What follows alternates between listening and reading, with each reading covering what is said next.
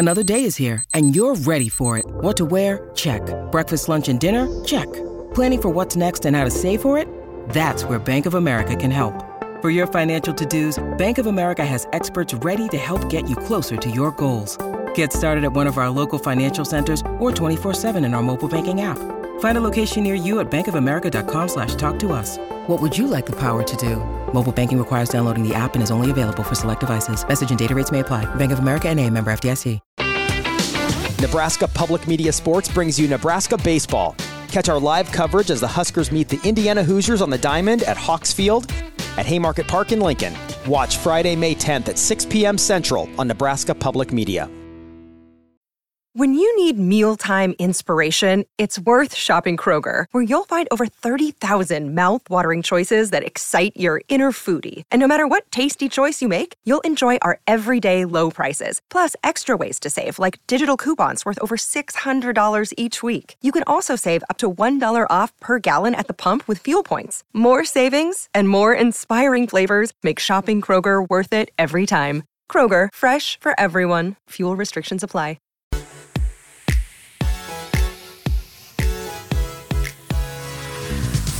You're listening to Hurrdat Sports Radio.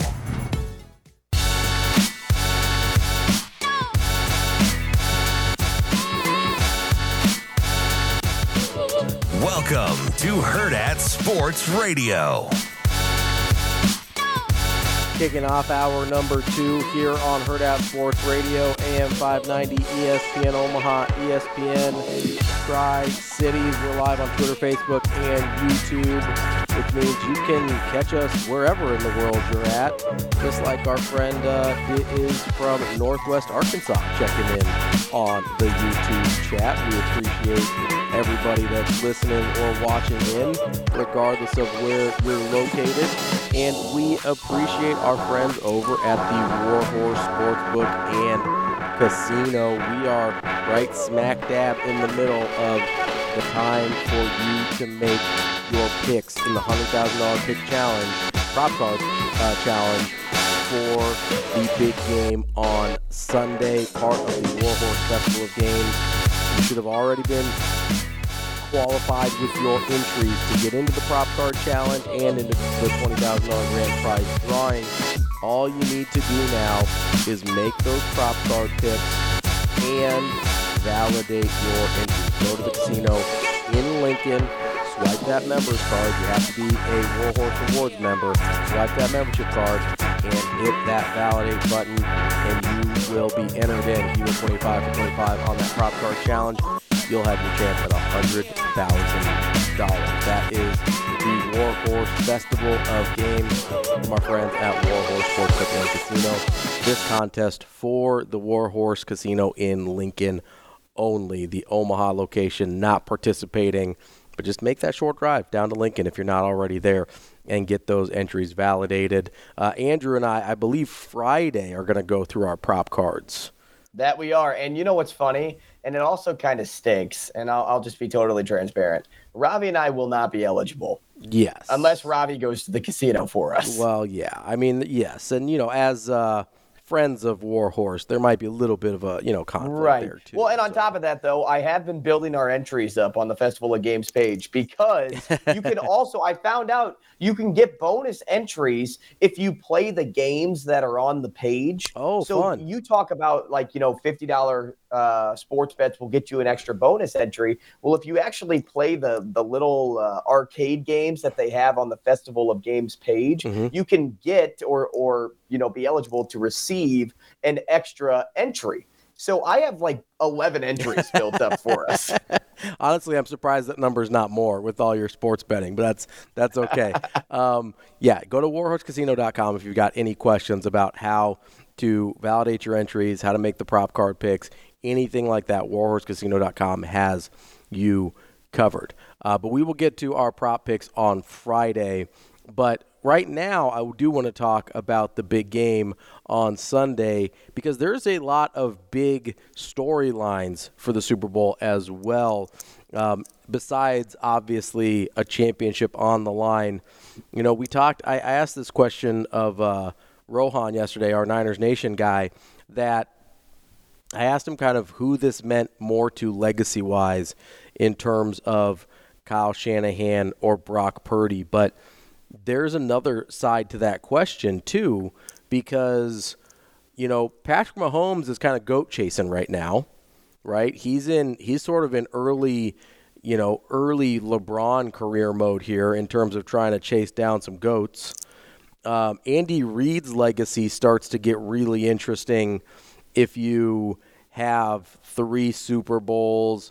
He's got another Super Bowl appearance with the Philadelphia Eagles. Mm-hmm. He's one of the best offensive minds we've ever seen, one of the best quarterback mentors that we've ever seen. If you look at his track record with his quarterbacks, I mean, we got the best football out of Michael Vick's career from Andy Reid. We got, Donovan McNabb was only really good with Andy Reid, even though he was still reasonably young when he went to Washington, was not the same type of player. He got the best football out of Alex Smith, and then obviously the crown jewel of his quarterback mentoring career is helping turn Patrick Mahomes into what he is.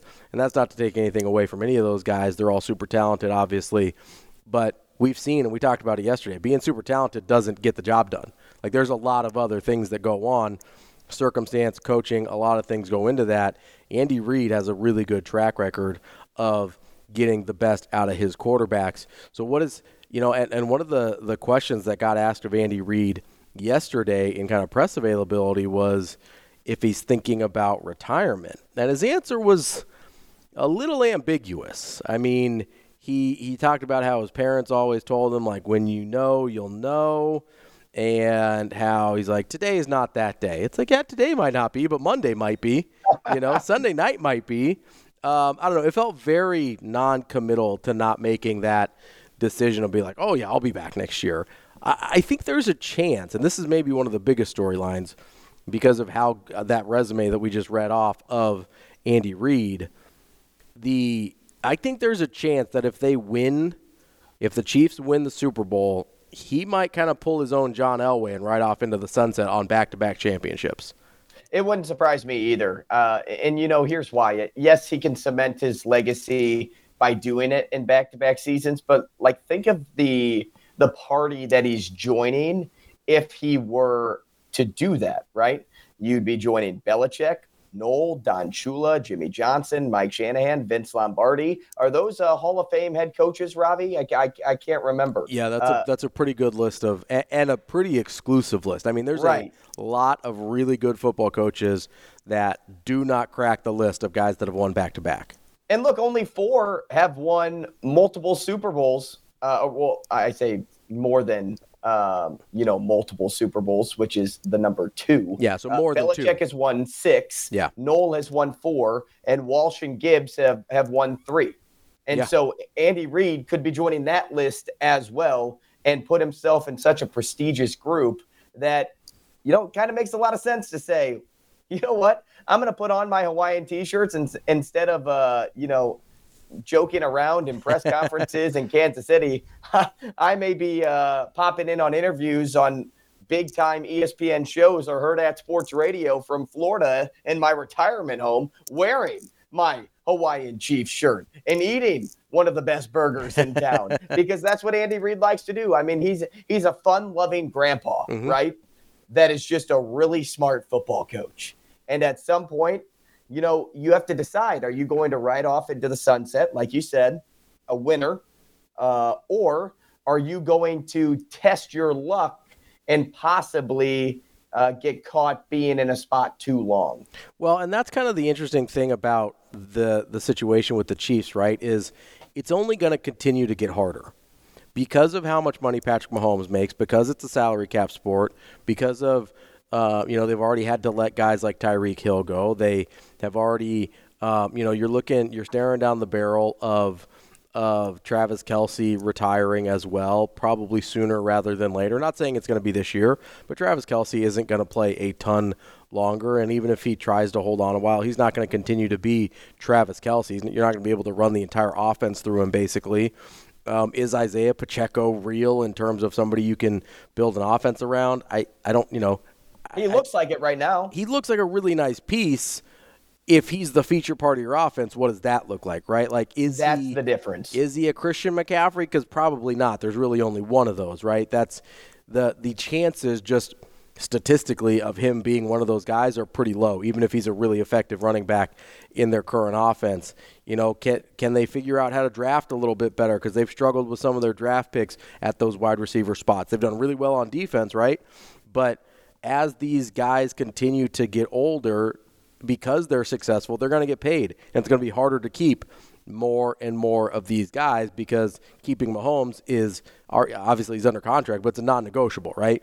Like, so it's the rest of the guys that you have to figure out around. And it continues, that's part of the reason we don't see a ton of back-to-back championships. That's part of the reason we don't see extended runs of success, right? Like, we thought the Seattle Seahawks, when they made back-to-back Super Bowls, and Russ Wilson's not making any money yet, and so they're able to build their team. But listen, eventually Russ had to get paid. Eventually they had to start paying those guys on their defense, and all of a sudden things got wonky on them in a hurry, and they walk out with one championship. Chiefs already have them beat there with getting 2. If they win on Sunday, obviously they get their 3rd, but man, it gets really dicey in a hurry in a salary cap sport to keep things together and try and sort of rebuild on the fly. They've done a pretty good job of it this year because this team is way different looking than the one in 2019, 2020 that won the Super Bowl against the 49ers team. But man, it'd be really, really easy to see Andy Reid saying, you know what, I've done what I set out to do. 3 Super Bowls in, back-to-back. That's a very exclusive group for me because college or football coaches kind of land in 2 categories for me. You've got the guys that seem like lifers, your Belichick's that's like, I don't know what else I'm going to do with my life. And you've got the guys that's like, oh, they seem like they have a real life outside of this. Andy Reid seems like a real life guy. Right? And maybe he is, maybe like you obviously have to be obsessive to have that type of success anyway, but he seems like a guy that does enjoy things outside of football. And maybe it's not fair. Maybe it's just the personality of Bill Belichick makes it seem like he doesn't really enjoy anything. But he doesn't seem like a guy that's going to coach himself into the ground. That just doesn't seem like the vibe I get from Andy Reid. If they go back-to-back here, I think Kansas City should be a little bit worried that he might call it a day.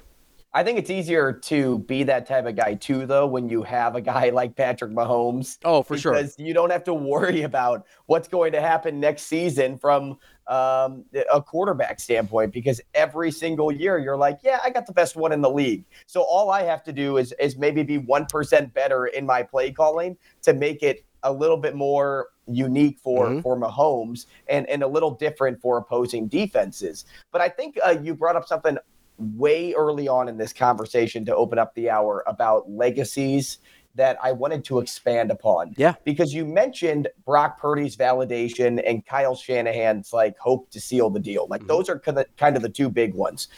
Purdy's validation is pretty self-explanatory. And then Shanahan's too, you look at his Super Bowl collapses in his career and think, oh man, if he can't get over the hump now, how do we identify Shanahan going forward? It's going to start to be a thing. Like, if he doesn't win this one, it's going to start to be a thing of can't win the big one, can't get over the hump. It's like, great coach, but can't really get it done. He's going to turn into kind of Marv Levy with the Bills. That's kind of the danger for Shanahan here.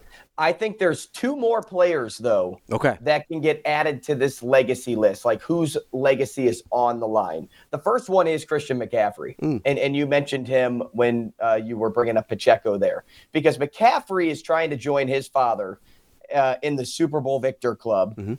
And if McCaffrey gets a Super Bowl victory, he's in discussion of best running backs of this generation, if not, all time, based on what he's been able to do. He's a 3-time Pro Bowler. He's 2-time All-Pro, and he's among the league's active leaders in all-purpose yards with 10,728. That trails Zeke and Derrick Henry, but a Super Bowl ring has eluded both of those guys.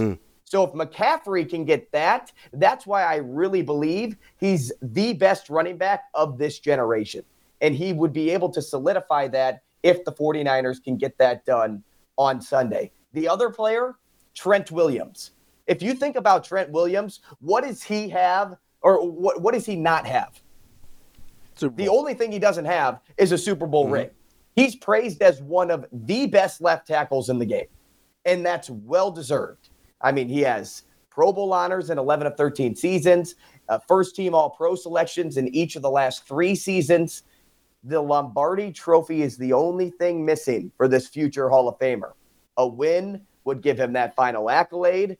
And then what do we like to call those careers? We like to call them storied careers. And the ultimate ending to somebody's story is hoisting the Lombardi Trophy at the end of the season. Those 2 guys, I think, are keep an eye on guys this Sunday because, their legacies are already built.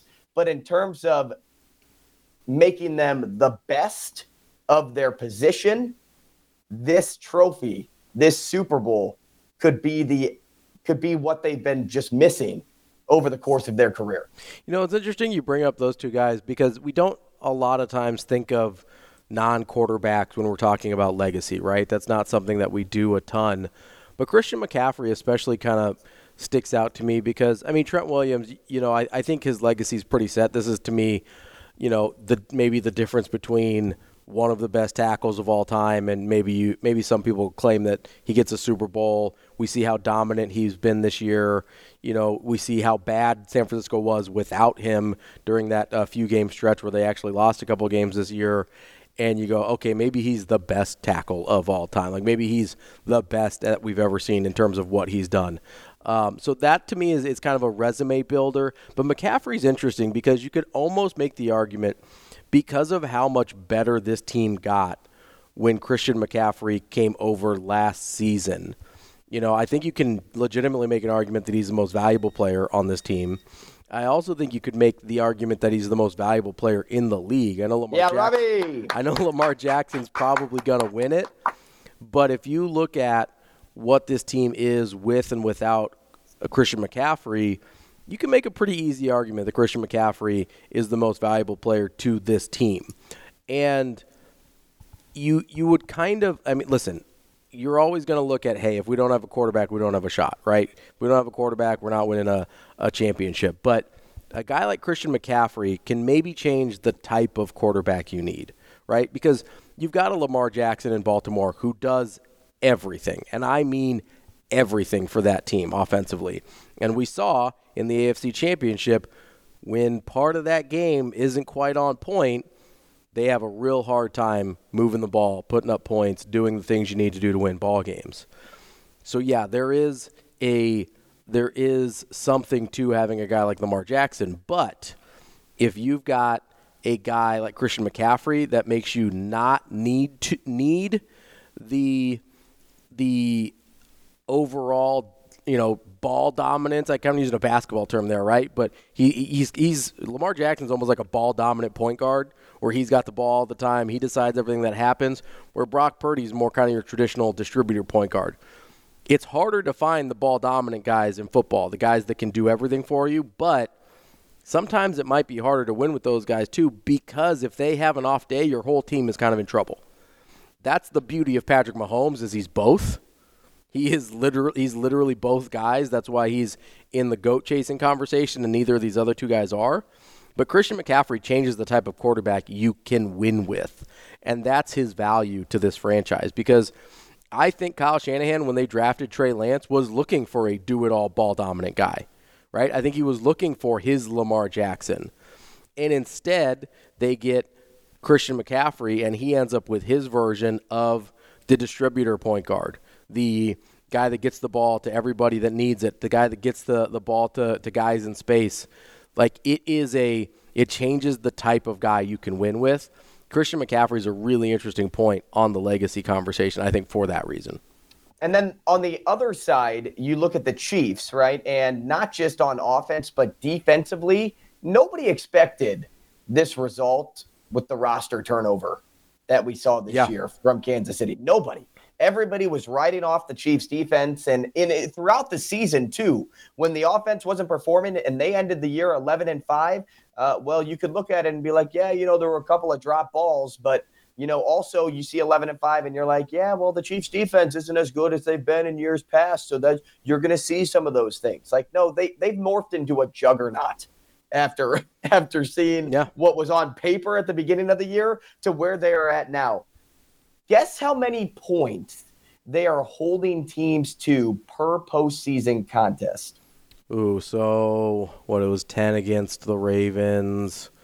I don't remember what the score of their first game is. I'm going to say like 14. Yeah, 13.7. Nice. Guess how many points they held teams to during the regular season? So it's a little bit more than that. I'll say 18.